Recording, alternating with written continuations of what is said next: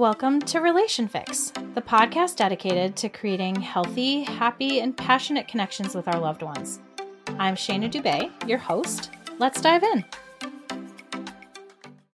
Hey everyone, welcome back to Relation Fix. Today's episode is going to be very interesting because we're actually talking about a different type of relationship than the ones that we've explored so far.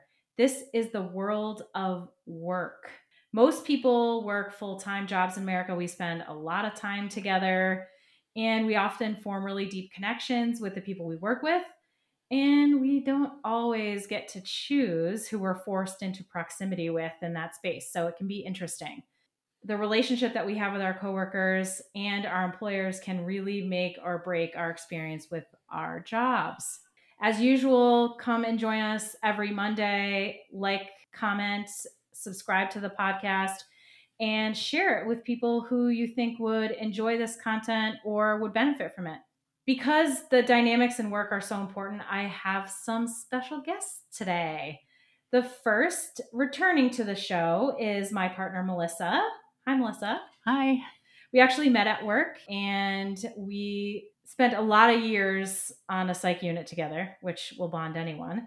And my second guest is one of my favorite coworkers of all time, Josh Gravel-Blaney. Welcome, Josh. Hello. Hello. Thank you. So we all actually work together in a small community hospital in Massachusetts, not Boston, for all of you out there. And we all worked as mental health counselors, although I had a couple of other roles on the unit, but we all worked mostly as mental health counselors. And I think we worked pretty hard, but we had a lot of fun. So let's dig in a little bit into the world of coworkers and work.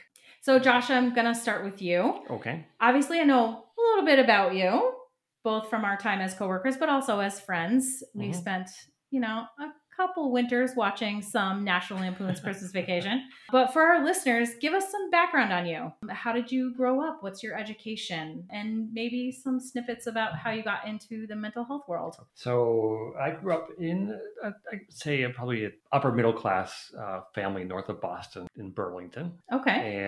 And that is in Massachusetts? Burlington, Massachusetts, yes. Does everybody say Vermont? Yeah, yes. Or Burlington, Vermont. Is it near the coat factory?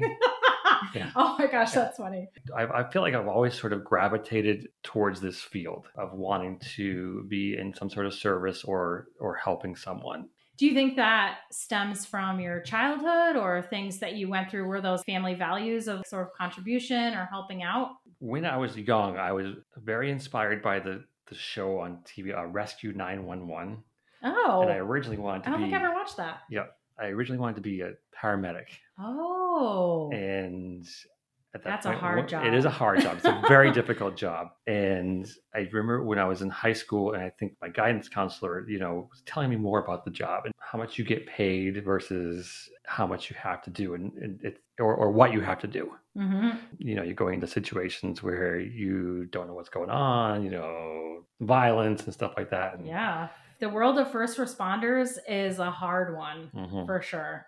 When I got into college. Where'd you go to college? Well, I started out with 3 years. I went to University of New England in Biddeford, Maine. Okay. And I didn't have... Melissa, you're stomping ground. Right? So I didn't have a major when I first started there. And then I went into sports medicine, and that didn't work out. And somebody mentioned to me I should try teaching.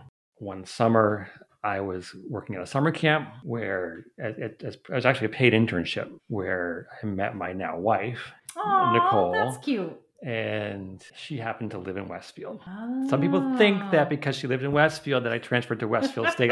No. I transferred to Westfield State because of the program that they have a really good teaching program. It just happened that actually she wasn't even living at home at the time. She was living in Worcester. There was one summer when I first moved here to Westfield after I transferred here that her parents, as I was getting adjusted, her parents were kind enough to let me live with them for the summer before I moved into Westfield State. And I had another job as an archery instructor. You know what? You're starting to sound like me, Josh. Yeah. Like a lot of different jobs. Yeah. for Camp Weber here in West Springfield, actually. Oh, I know Camp Weber. Yeah. Okay. That was quite the interesting I bet. It sounds interesting. That was fun. So how did you make the jump to mental health from archery? So Or teaching, really. things didn't work out with teaching. I had gotten through all the way through my student teaching. Mm-hmm. And at the time, I had a part-time job. It was like an outreach job for mentally challenged adults. And at the time, Nicole was doing she is a social worker. Okay. And Yep. she was doing an internship at, I think it was like the Key program or something like that in Worcester. Mm-hmm. And so, I saw what she was doing, and that kind of interested me. In college, at least in the state of Massachusetts, you had to have a dual major. Part of my major was education, and the other part was psychology. And you took a liking to it. I took a liking to it. After college, after I finally graduated, I decided to look for jobs in the mental health field. My first job was working at a group home for ServiceNet in Northampton. Oh, group homes are hard. Yeah. I started out as a counselor and then worked my way up to site manager. There were times where I'd get phone calls in the middle of the night. Hey, nobody left the coffee out. Can you come in and, oh my gosh, bring the coffee? You're like, no. Or we had one patient or a client who had intermittent explosive disorder. Oh, and borderline personality disorder. And so she was very difficult, and it's definitely hard. It was quite the learning experience with her. And after you left there, that's when you went to That's when Noble? I went to Noble. Mm-hmm. And you met us. I did, yes. Woo! I was there for 16 years. I met you guys, Melissa right away. Yeah, Melissa was already there, right? And you were... I started in 10 years. 2010. Yeah. And now what are you doing? Because obviously you're not at Noble anymore. So what are you doing now? No, well, for the past 3 years, after I left Noble, I worked at Vibra Hospital in Springfield, which is a long-term mental health facility, which means that there's patients there that live there for 6 months to we have one who's with us now. She's been there for 7 years. Wow. Yeah. So we just recently changed. We moved to the new mental health facility, Valley Springs in Holyoke. So similar work, but different titles. They like to change the titles. Same work, same job, same coworkers that I'm working with. It's just a different title. Yeah. And so I'm in the rehab department, and we basically run therapeutic groups or occupational therapy type groups. That's awesome. All day long. Yeah. So it feels almost like a mix between like a partial hospitalization program and inpatient psych, because you're doing groups and things like that. Yes. Yeah. At least my role is. Yes. Yeah. Thank you. Yeah. Melissa. Yes. How did you end up in the mental health world? It was by accident. Okay. I right out of high school, I took a job in a shirt factory, and I discovered probably after the first 3 weeks that factory work isn't for me. And I had crappy SAT scores, so I decided the first university that accepted me, I would go. So I ended up at the University of Presque Isle. I had no idea what I wanted to be. That's in very northern Maine. Northern Maine. Mm-hmm. And I really wasn't all that book smart. My first semester, I got a 1.7, I think.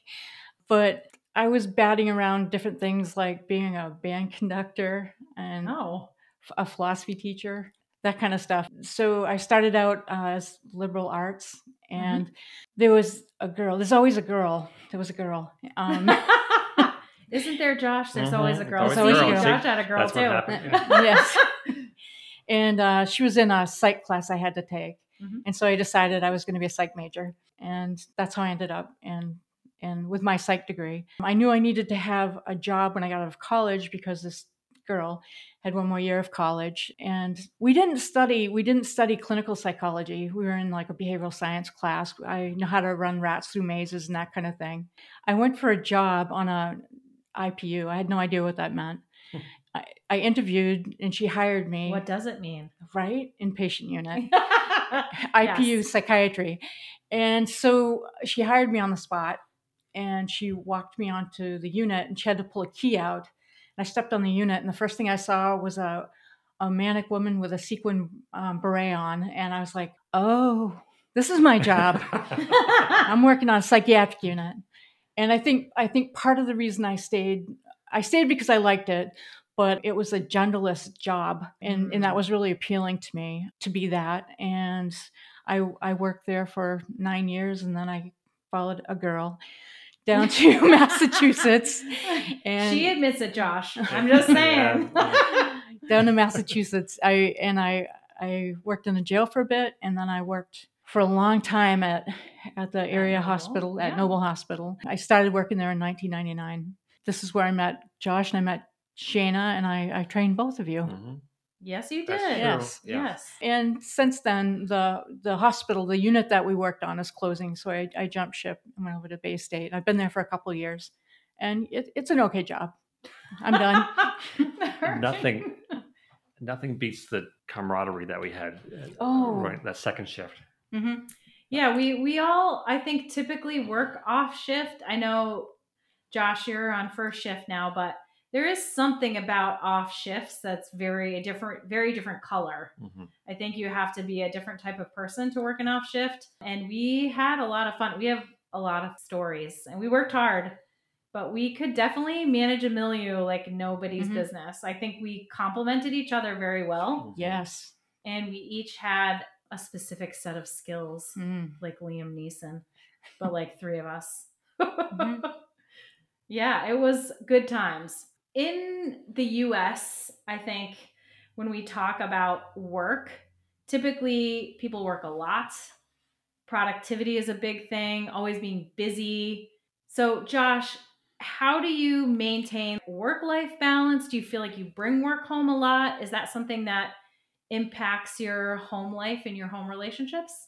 That's one thing I think from the get-go that I decided internally that I did not want to do. I did not want to bring work life home. Yes. Not to say that there's not times where I will, Nicole will ask me, "Oh, how was your day?" And then I'll go on a rant, about what happened, because you need that stress relief at that moment. Yes. But I believe there has to be a fine line between work life and home life. So you feel like you made a conscious decision that was going to be how it was. Yes. So you set that boundary for yourself. Yes. I think that's a really good thing. And many people don't do that. And I think there's a lot of pressure to be productive. And that's kind of how typically things run a lot in this country. And so I think people probably need to have a little bit more boundaries like the one that you set. Melissa, do you feel like it's the same for you, that you maintain a good work-life balance, or do you feel like you bring home that energy or stress from work? My philosophy has always been leave it at the door.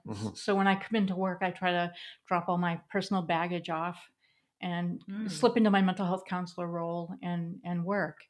And when I leave, I just leave my work at work. Sometimes it bleeds through. And, when that happens, I might talk to a coworker and bounce it off them, what happened and what I'm bringing home with me. And I find that typically settles me, and then I can go back to my usual routine. I think one of the things that I notice, having worked with you, been in a workspace, but also in a personal space with you, is that oftentimes you need that half an hour to an hour reset time afterwards, just for decompression. Definitely. Yes. Yeah. And I think a lot of people don't take that. They leave from work and just rush right into their life. And it's interesting because I spend a lot of time with my clients talking about giving yourself that space, giving yourself that self-care time. And even sometimes if it's just 5 minutes, just allowing yourself to kind of take a couple of deep breaths. But especially with children or families and expectations waiting for you at home, sometimes it's really hard to kind of have that balance. Do you find that if you don't have that space, that it's harder for you to leave it at the door? I don't talk about it when I get out, but I think if it's following me, I tend to be really quiet, and you will point that out, that I'm being quiet. And then I'll usually go take that time that you were just talking about to settle, and then move back into my life. Most people that work in hospitals don't take their 15-minute break. And I like to take my 15-minute break because it was 15 minutes where you could open a book or do something, especially on a hard night, change your focus and your frame, and then step back onto the unit and feel rejuvenated. I think too, one of the other things I see from a lot of people is because so many people work so much, and I know we have all worked with people who work 80 hours a week, or they're picking up all these extra shifts and things like that. Is your brain gets tired. You Definitely. get tired of doing the same thing. Your ability to perform your job really decreases if you don't have those breaks. And some people just don't take them. And so you hear it here folks, take your breaks at work. It's really important to have that space in order to do what we do. And I don't work inpatient anymore, but when we did, it's an acute inpatient psychiatric unit for a reason, because people are acute. You're there and it's a highly stressful environment, even though we get used to it and you kind of just hey, this is what we do kind of thing. I always found it interesting when other people would come on the unit and be like, you work here? Like, how does that happen? Or oh my God. You're explaining it to other people who have no idea what the mental health field is like. It's like, wow, you deal with that on a daily basis and that's normal? Yeah. Like, I'm talking to my parents every time I tell them about what happened at work, or if they ask, it's like, I try not to have a conversation with them about it because they don't get it. But it's like, you're going to get your nose broke again today. Or, It's not for everyone. Right. I think we could safely say that. I think on nights where it was especially hard, we would all get together after work and go do something that like completely... I missed that. Decompressed that us. Was so fun. Yeah. Many a night at the tavern or Wings, having some nachos and some beer. And if you're talking about the nutsy things that happened that night. And if you're too broke, you could just stay in the parking lot and talk for hours. We had many a long talk after work, which was fun. What do you think are the main differences that you've found in relationships with people you have at work versus people you have outside of work?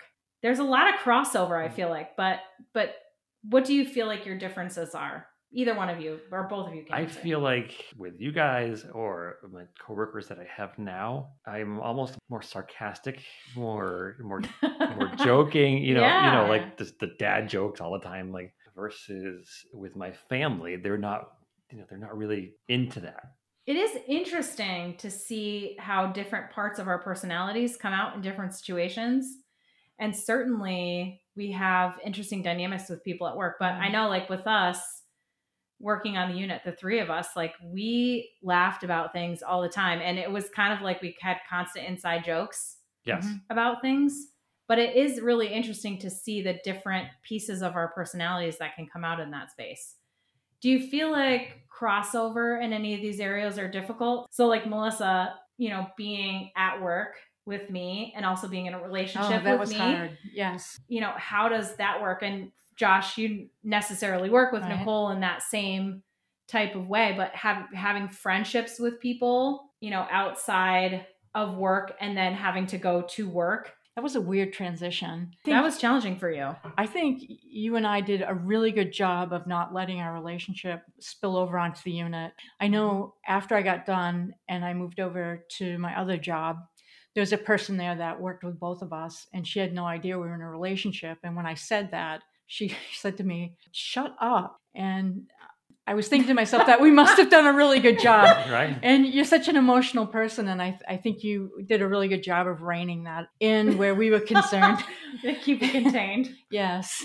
I'm so grateful for that. Yeah. I'm pretty good at compartmentalizing things. I think it can be challenging in general, but I think that there is a little bit of a difference. It's so funny. We were just talking about this earlier today, where if you go to work and you meet people at work and you become friends, it's an easier dynamic sometimes, I think, than if you're friends first. Yes. And then that person comes into your workspace. So I've had both things happen. And it definitely is a very different experience when your friend sees you in a workspace. And it doesn't always mesh well. That's why. So I've had a few people where I work now say, "Well, why don't you ask? Your wife's a social worker. Why don't you ask her if she wants to come work here?" I think I love my wife, and it would be great to work with her. I just don't know how that dynamic would work out. Yeah, because you can't be the same person. No, you can't. No, you can't. Right. And I also think that there's something nice about the boundary of it. Yeah.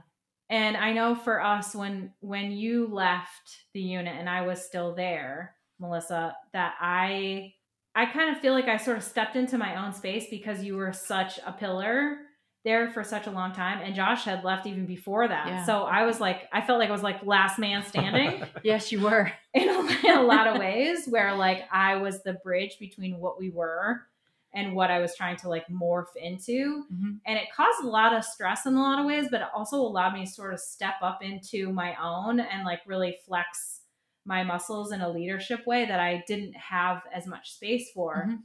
But in our personal relationship space, I think what ended up happening for me was at the end of the day, didn't know what happened. You know what I mean? You could come home and be like, this is what happened today. Or I'd be like, guess what happened on the unit today? And we didn't know, which was weird, I think. Yes. But there is something kind of nice about that separation where you now kind of come together and share that space. And you don't always know all the players, and you don't always have judgments, because sometimes you might like a coworker and your partner doesn't. And now you're like, I want to bitch about this person and I can't because they're friends. You know what I mean? It creates, there's a lot of interesting dynamics with that. I've said many times, and I really believe that this is true, that all of our relationships really begin with kind of how we feel about ourselves. How do you think your feelings about yourself, like your beliefs, your values, your needs, impact the relationships that you have at work? I always feel that if you don't have a good positive image about yourself, everyone else can pick up on that. Oh, yeah. Explain more about what you mean by that. Like, how does that show up for you? If I'm ruminating on something or have negative thoughts about something that I did or something, or that affects my confidence. Yes. And patients can see that. Other coworkers can see that. And one of the things I think was really important, especially on a tough unit, they need to feel like the staff is a space of leadership and that we have control over what's going on. So if you don't feel confident in yourself, or if you're in a tough space internally and you bring that onto the unit with you, it's like energetically people understand and things can go to pot. Now, thankfully, we usually have a team. So even if you're not feeling the greatest that day, we have other people to step up. And if you have a good team members, then it works out well and it's not as bad. But I definitely find that to be true. I know for myself, one of the things I ran into a lot at work was I struggle with the need for significance a lot. That was always a thing for me. And for anyone who didn't listen to it, go back and listen to our needs episode. That one was really interesting. It talks a lot about that. But I very much ran into that space a lot at work, and it seriously impacted my work relationships because I was like, I need to be seen as important. I'm the only pillar left. Why aren't you treating me with more respect? Why aren't you paying attention to the things that I'm doing? This is the right way to do it. Don't you know who I trained with? Like, do you know what I'm saying? Like, I got very much into that space. And so when I walked on that unit, because that's how I met people, I started to have really not great relationships with people. And it certainly impacted it. And that was like, I need to feel like I'm significant. I earned this space. You should respect me. And that's how I walked on. And it took a couple of things to kind of open my eyes and recognize that I can't come on with that type of thing. But certainly that relationship with myself, feeling insignificant or not feeling like I was good enough in some way, which is all about my internal space, definitely impacted my ability to talk to other people and how I communicate with my coworkers. I think interpersonal effectiveness, not to pull one of those DBT things out of my hat. No, I love it. But I love that with working at Vibra that I've been able to, learn more about DBT. One of the biggest things that's hit me personally, while I'm learning about it, is interpersonal effectiveness. As I'm teaching that to the patients, I'm realizing, oh, this will benefit me in how I communicate with other people. Totally. Yeah. I think about that every time. Professionally, but talking with my wife. I can see that you're angry, but this is how I feel about it too. Yeah. It's a validation. Yeah. That's a huge DBT thing. Love it. But I think, I really think that I spend a lot of time kind of thinking about that. I'll be talking to clients and going, oh my God, I feel like I'm talking to myself. Like I could be having this on my own conversation, or like I had just had like a little bickering match with Melissa and I'm having this conversation with my client going, oh, these are probably skills I could have used. that might, maybe I'll try that next time, or I'll come out afterwards and go, I think I've had a thought. Mhm. Like I want to reflect back on that. So it's really interesting kind of looking at interpersonal connection like that. I'd like to learn more about that. Maybe we need to have a DBT session. We could. That would be fun. Yeah. I'm not well versed in DBT. Uh, I don't know the terms. I'm sure we use it. I just don't know. Actually, Sandy would say we were doing DBT before it got named DBT in a book. Yes. Yes. Yeah. Do you guys remember when we went to Compassionate Connections? Yes. They made us do that seminar Yes. through Baystate. And I don't remember that much about it. But what I do remember is that there was this one thing when they said, you form intimate connections and relationships with our coworkers. Yes. Because we often spend more time with them than we Mhm. do with even our own families. Yes. And I was like, wow, that's really true. In your opinion, what are some of the most important traits that you have found in a really good coworker, or people that you just have really connected well with in a workspace? People that help me feel safe, smart. They know how to manage the situations around them, Mhm. patients and staff. And we had talked about honesty, somebody that you can trust, somebody who's honest. For me, it's somebody that can come in and help me be a pillar and not be problematic about it, not like argue, not try to take me in a different direction when I've started to go in a different direction, but just sort of go with it and make the situation better. Not just better for the patient, but better for both of us, better for my coworkers. Mm-hmm. Josh, what about for you? I think a lot of it comes down to respect, self-respect. Ooh, I love that. Yes, I like that. Respect for your coworkers, respect for your job, respect for your clients. Mm-hmm. If you don't have that, you don't have much. Yeah. You can't connect. Yeah. It quickly becomes what's the term, like a poisonous work environment. Yeah. I know for me, both of those things are really important as well for me. But I really think trust is a huge piece for me. And that comes from a space of compassion and awareness. So it's not even that we always have to agree on everything, because God knows we didn't always agree. But I think that there's this space of we're here to treat each other well. And I know I can count on you. I know that you have my back. I know that if I'm out there, I can count on you to back me up. I can count on you to move me out of there if I'm doing a shit job. Yes. I can count on you to help de-escalate a situation that's difficult. Especially, we talked a little bit about working off shifts, but you only have your team on an off shift. And we're often outnumbered, 4 or 5 to 1 as far as patients. It makes it sound like it's a jail or something. Yeah. I don't mean that, but you don't have all this ancillary staff or extra people to especially jump in second shift or have eyes on. So if you're working second or third shift, your team is such an important piece. And that's why for me, trust is really important. If I know somebody is not that capable or they're not gonna de-escalate in a proper way, I know for me, I have a really hard time with that. And then I tend to overcompensate where I try to jump in too much. I won't go into specific details, but I think confidence is a huge thing as well. Oh, very and much I so. remember a few times where we had a coworker who didn't have the confidence in a particular situation came up, and where we were doing restraints or whatnot, and they, boom, ran off the unit. Yeah. I remember that. Off, yeah. You can't trust that kind of coworker. Right. And I think for the most part, it's not a super dangerous job, but it can have very dangerous moments. There are times where it can be very life and death. And so any type of job where there's potential for danger, or you really have to trust your people. And it takes a lot. There's a lot of dynamics, but that trust piece for me is really huge. How about difficult traits? Things that are not so good. We talked a little bit about not having confidence. So don't run off the unit or restraining someone. Please don't do that for anyone working in psych. Yes. I think it's hard when you have a coworker that's toxic. Toxic in what way? Like not doing their work, but spending a lot of time complaining about people around them Yes.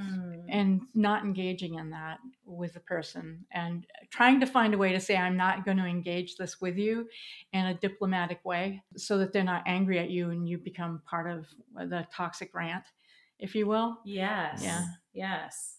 Josh, what about I for feel you? sometimes you see it more amongst nurses, I think, but there's sort of like a hierarchy, and they kind of think that, oh, well, I've been here longer than you, I know more than you, and they sort of shut you down, and they, they're not looking at you're just the little person on the totem pole. Mental health counselor. Yes. Yeah.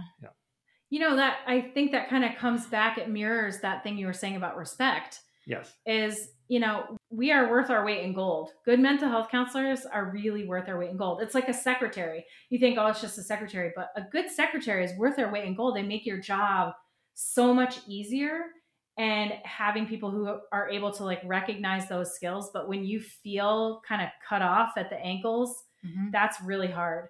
For me, one of the most difficult things I dealt with around coworkers were people where you didn't know who they were going to be when they showed up. Yes. Oh, yes. Do you know what I'm saying? Yes. Like where you're walking on eggshells. Like, are they going to be nice to me today? Are they going to be passive aggressive? Are they going to be aggressive? You don't even know really how they're going to show up. And you're like, I don't know how to be. Like, for me, that's always something I try really hard to kind of mesh well with as many people as I can, unless you're doing something that I think is ethically wrong. And then I don't care about meshing with you, which I think a lot of people have seen that side of me, like do the right thing. Yeah, it's definitely kind of like you said, like walking on eggshells. You don't know.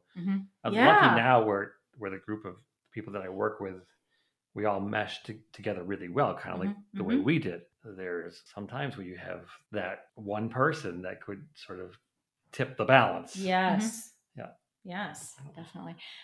There was one particular occasion where I got so tired of this person saying negative things and making passive aggressive comments that I just took a deep breath and I said, I need to talk to you in the back. And I aired my grievances, and the person said, well, I suppose, you're thinking about the things that I'm doing wrong. And I said to her, no, I'm not talking about you. We're talking about me and my job performance. Yes. And I respect your opinion. And I wish you would just pull me aside and just say, I think you could do this better by doing this, that, and the other thing, and staying on that. And again, when somebody says to you in that argument, I suppose you want to talk about me, one of my favorite things to say is something like, we're talking about this. If you want, we can talk about that later. But right now, again, that we're just talking about my job performance, not about you and your quirks at work. Yeah. So I know that none of us would ever have any trouble with a coworker. But if you ever did have conflict in this imaginary scenario, how do you think you would resolve it? Or what are some of the best ways that you've seen people deal with conflict in the workplace? My philosophy is, if you have a problem with me, please come to me and talk to me about it. Yeah, definitely. I don't know if everyone always sees me that way. I assume that they do, or that I'm open to that. In order to get respect, you have to give respect.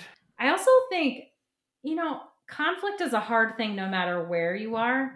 And so even if you're comfortable with someone, even if you like someone, sometimes it's hard to say, I'm having trouble with this thing. Interpersonal relationships and interpersonal communication is something that you feel really strongly about. Josh, what are some of the best techniques that you've seen to talk about things in really difficult situations where you have to talk about someone's behavior or something you had a hard time with? I can say that I've seen certain coworkers, say things to patients that they didn't realize that were triggering.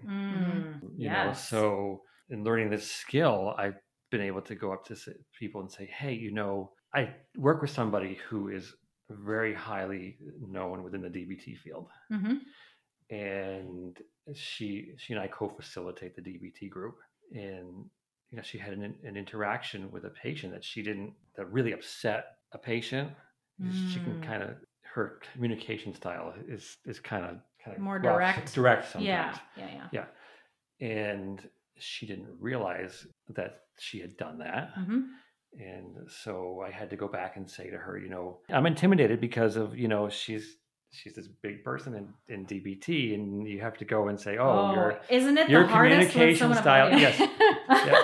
But what I did was I said, I could see that what you were trying to do with this patient was really meant to be helpful, but somewhere down the line or somewhere in that interaction, the patient misunderstood or didn't understand what you were saying. And they became upset.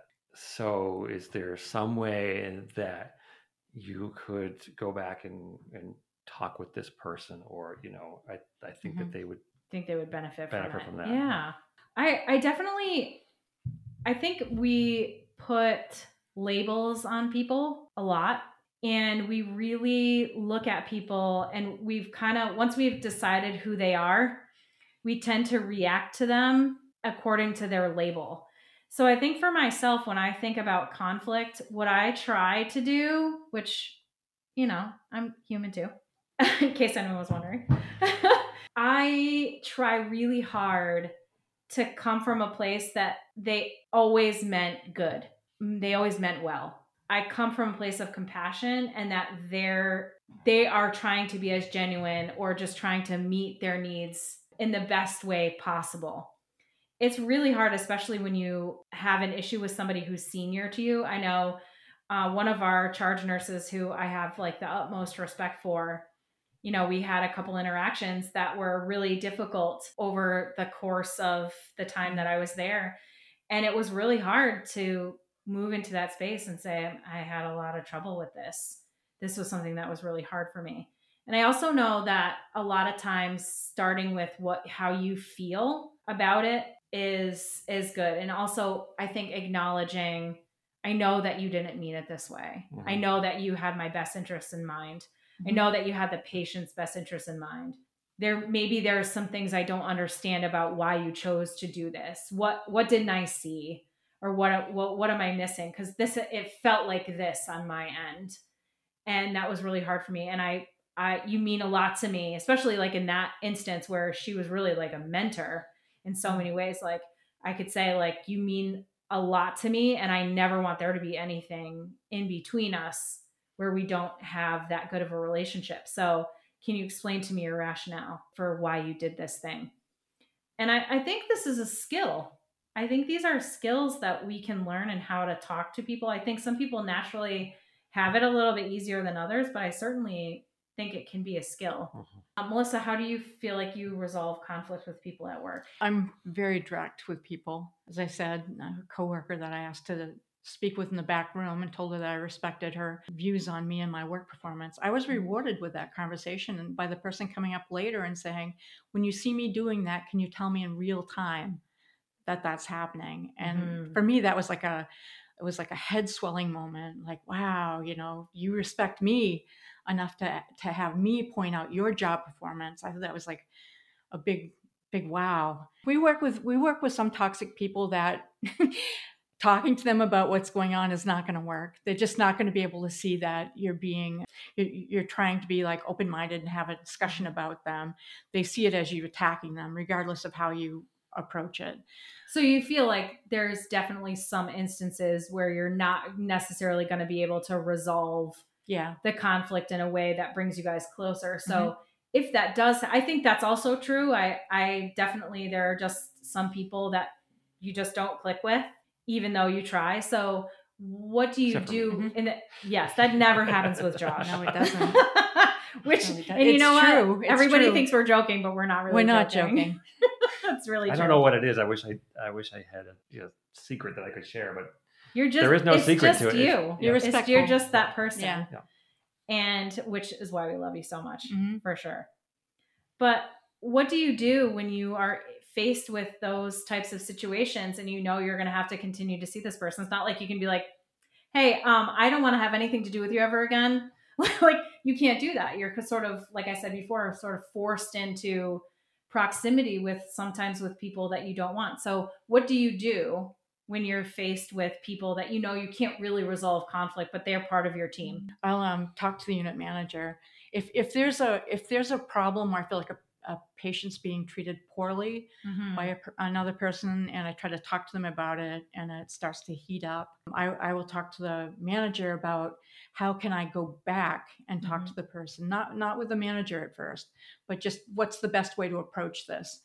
And then I'll go back and try to mend things. And if it still continues to be a problem, I'll talk to them one-on-one with the manager. Yeah, so sometimes just like a mediation or Yeah. a supervision space can be really helpful, which is, leadership space is really important to have good leaders. But I know for myself, I kind of try to accept that I'm just maybe not going to like this person. Yes. And I set like personal boundaries Yeah.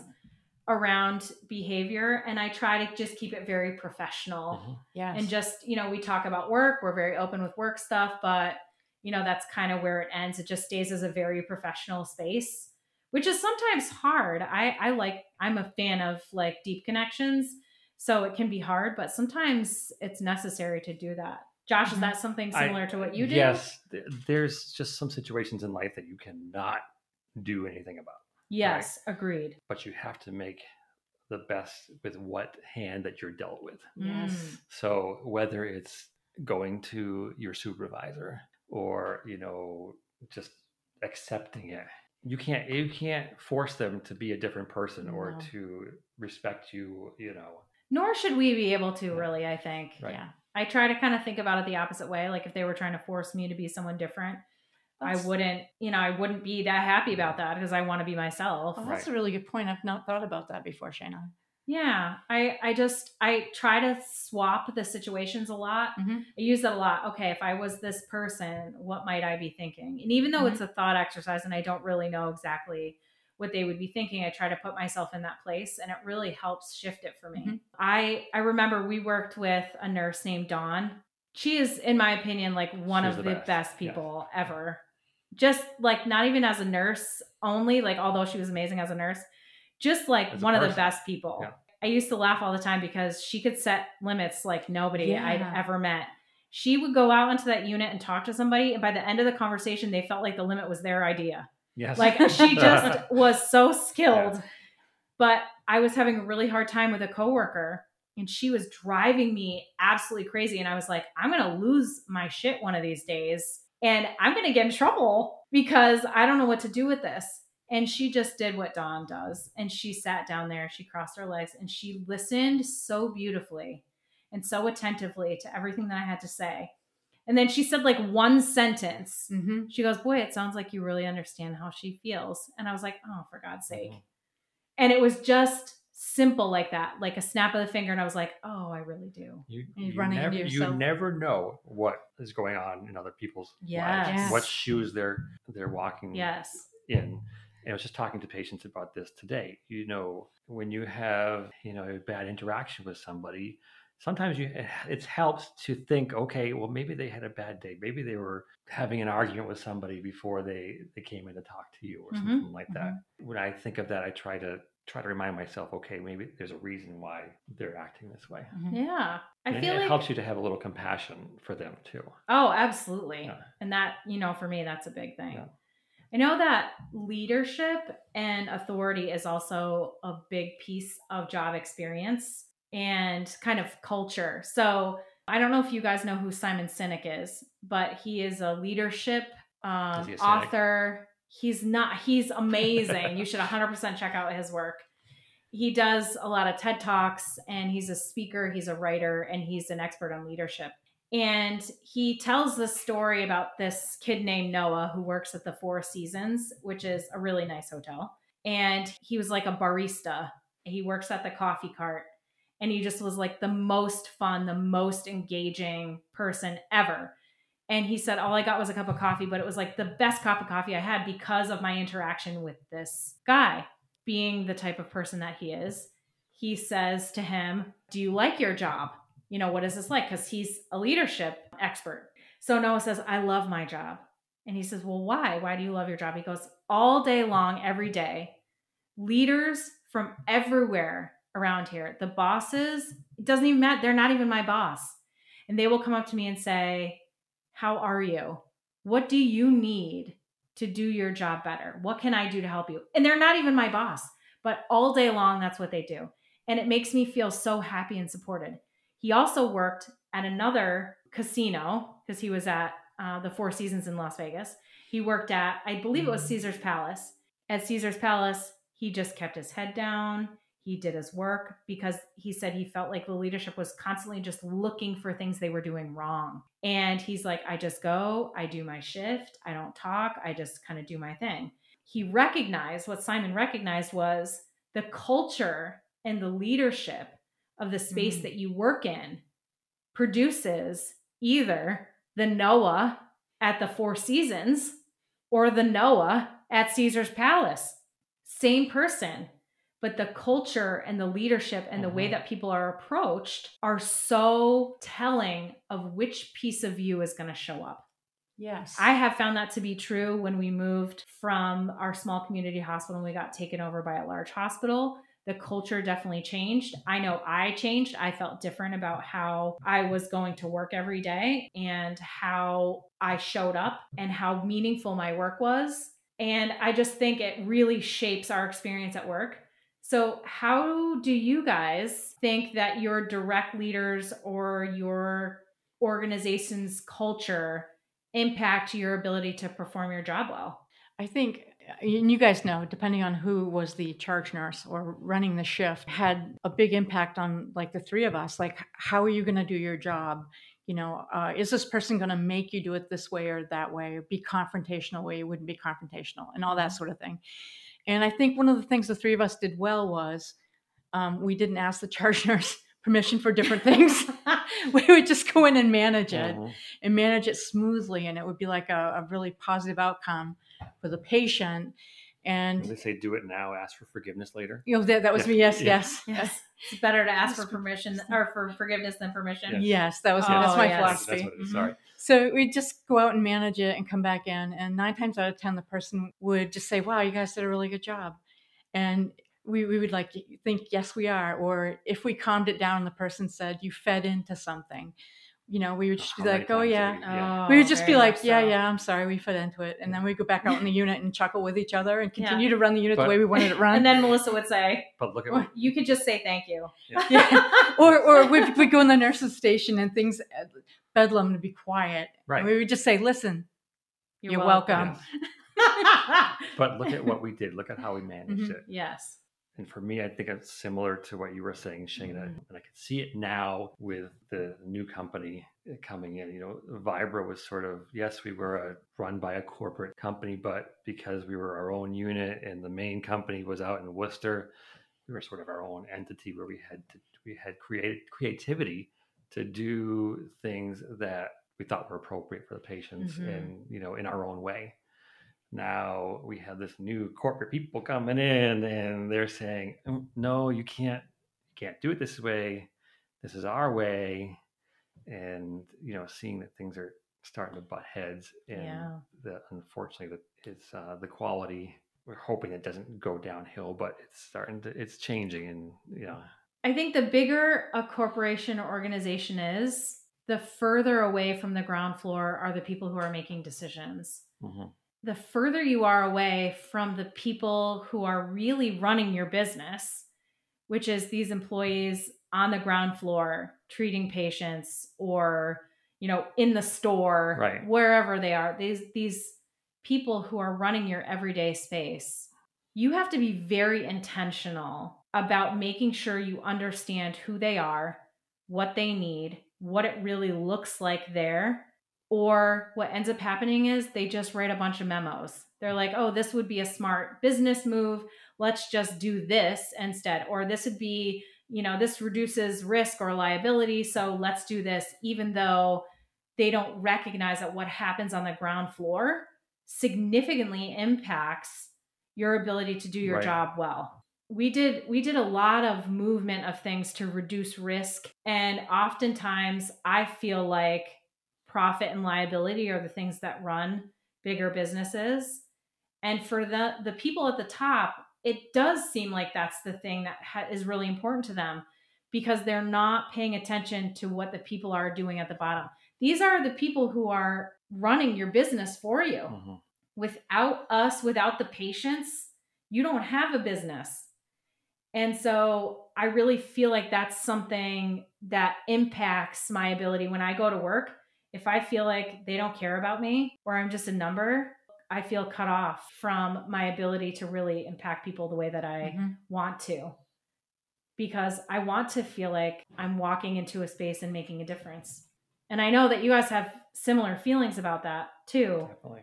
Yeah, I mean, it's tough when you feel like your organization has very different values than you do. I feel like one of the more frustrating things that we're running into now is my boss is great, right? At the old place, it would be, oh, you need something, we'll go and get it for you, or we'll find a way to make it happen. Yes.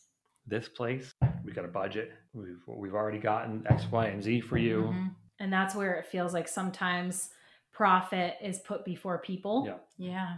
And it really has to be the opposite way. I feel like I think this might be kind of pervasive in all types of service industries, but I feel it really strongly in mental health. And it feels like it's getting a little bit worse in particularly vulnerable populations, like people who have mental health issues, people who have special needs, people who are elderly. When we look at care, these care services, the organizations are getting bigger and bigger and bigger, and the people on the ground floor are really suffering. I feel like there's like a cookie cutter mold out there for mental health. Yes. And or for people in the corporate world that think, oh, this is how we run things. So it has to work the same for everything, and it doesn't. You don't run an adolescent unit the same way you run an adult unit. You don't run a geri psych unit the same way you run, an adult unit. And I mean, for that, you don't choose the same intervention for each patient. Yes. They're very different. Yep. They're very different. What works for one person is not going to work for the next person. And you can't cookie cutter that, you were saying. Yep. It's always harder, I think, when you're trying to make rules for a larger population of people because you want everyone to fit in the same box, but they just don't. And I think for me, when I was working on the unit, and I think you guys both illustrate this beautifully, is we need freedom and the ability to intervene with people in a way that's effective because we can't meet someone the same way every time. You can't. And the first piece of advice I was given in my first psychiatric job was meet people where they're at. Just meet people where they're at. Yes. And you can't put that in a mold because you have to meet people where they're at. They're very different. They respond very differently to different interventions. There are some people that are going to go with DBT and work really well with it. And there are going to be some people that are just curmudgeons and they want to believe it doesn't work when it does. And you have to go with that. You have to talk to people differently. Yes. Depending on who they are. Yes. And so the more restrictions and the more structure that they put around us in that space, the less freedom we have to really impact someone's life, because it's essentially what we're attempting to do. Every time I do a podcast episode, I put a little Facebook question out. So the question that I put this week was, what can make or break your relationship with a coworker? It was kind of interesting. There were mostly themes and everything was negative. Almost everything was negative, which I don't think is abnormal, but it's interesting because it could have been like, what are the positive things? But mostly everyone wanted to tell me like the really difficult things that happened and often had to do with trust, which, we've kind of talked about a little bit. So Teresa O said, honesty. I want the truth. I hate when I know they're lying. Melissa J said, eating my lunch. So I do hate when people swipe things. That's a deal breaker. Yes. You're done. Steal my lunch.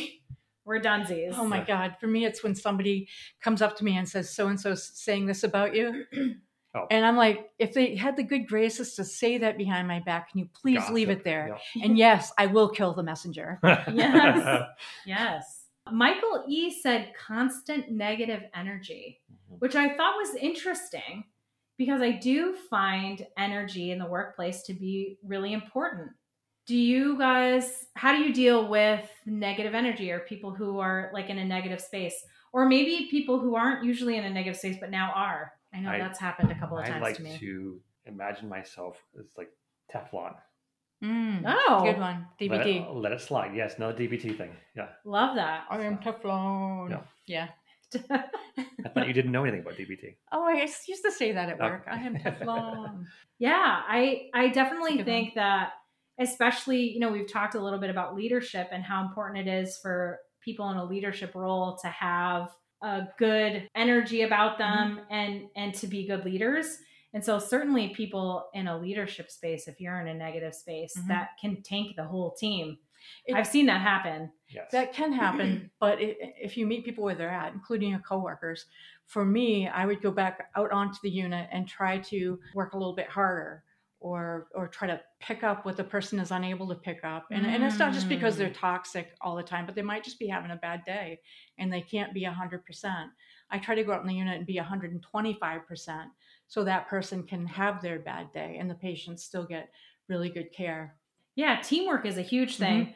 I know one of the things that we talked a lot about, and, I don't know if this is more specifically in psych, but I think it actually can overlap with a lot of other service industries, is the idea of like removing the target. So a lot of times you might be spent. If we've had patients that were like, would just jump on every nerve you had until you had nothing left. And you had to like remove people from that space and step in. And you would have to cycle out just to get a break.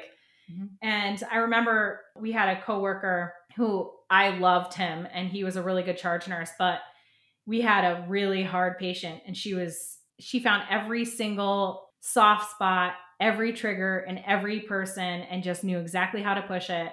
And he was like so angry. He was like yelling at her in the hallway and I'm like pulling him into the back going, "You will stay back here for the rest of the shift." And he's like, "I will not. She's not going to write." I'm like, "Yes, you will. Because if you don't, you're going to get fired and maybe go to jail." Like, do you know what I mean? So when you have someone who moves into that like negative energy space, I think you're absolutely right, Melissa, when you say like, you have to kind of step in. And that's the beauty of having a good team, is that you have someone that can recognize, I think you're done. And you let me take over. I will handle this. You stay here. We'll kind of get into that space. But what do you do when it's constant? That's a tough one. I think that might kind of fall a little bit, Josh, into what you were saying of like, sometimes you just can't force people to be other people. Right. And so you have to put your little Teflon armor on, right? And just you stay professional. You have to accept it. You have to take advantage of what you have available to you. If you have another coworker that you can, talk to, vent to, or something like that. Absolutely. And God knows three of us had that. Yeah, so, absolutely. Yeah. Our last comment that I thought was really interesting was from Johnny H. And he said, poor work ethic. Oh, yeah. And he had a very long explanation of like some things that had happened at work. Clearly, he was having issues with people not stepping up to do their part. And certainly when you work in a team, you need to have people that step up.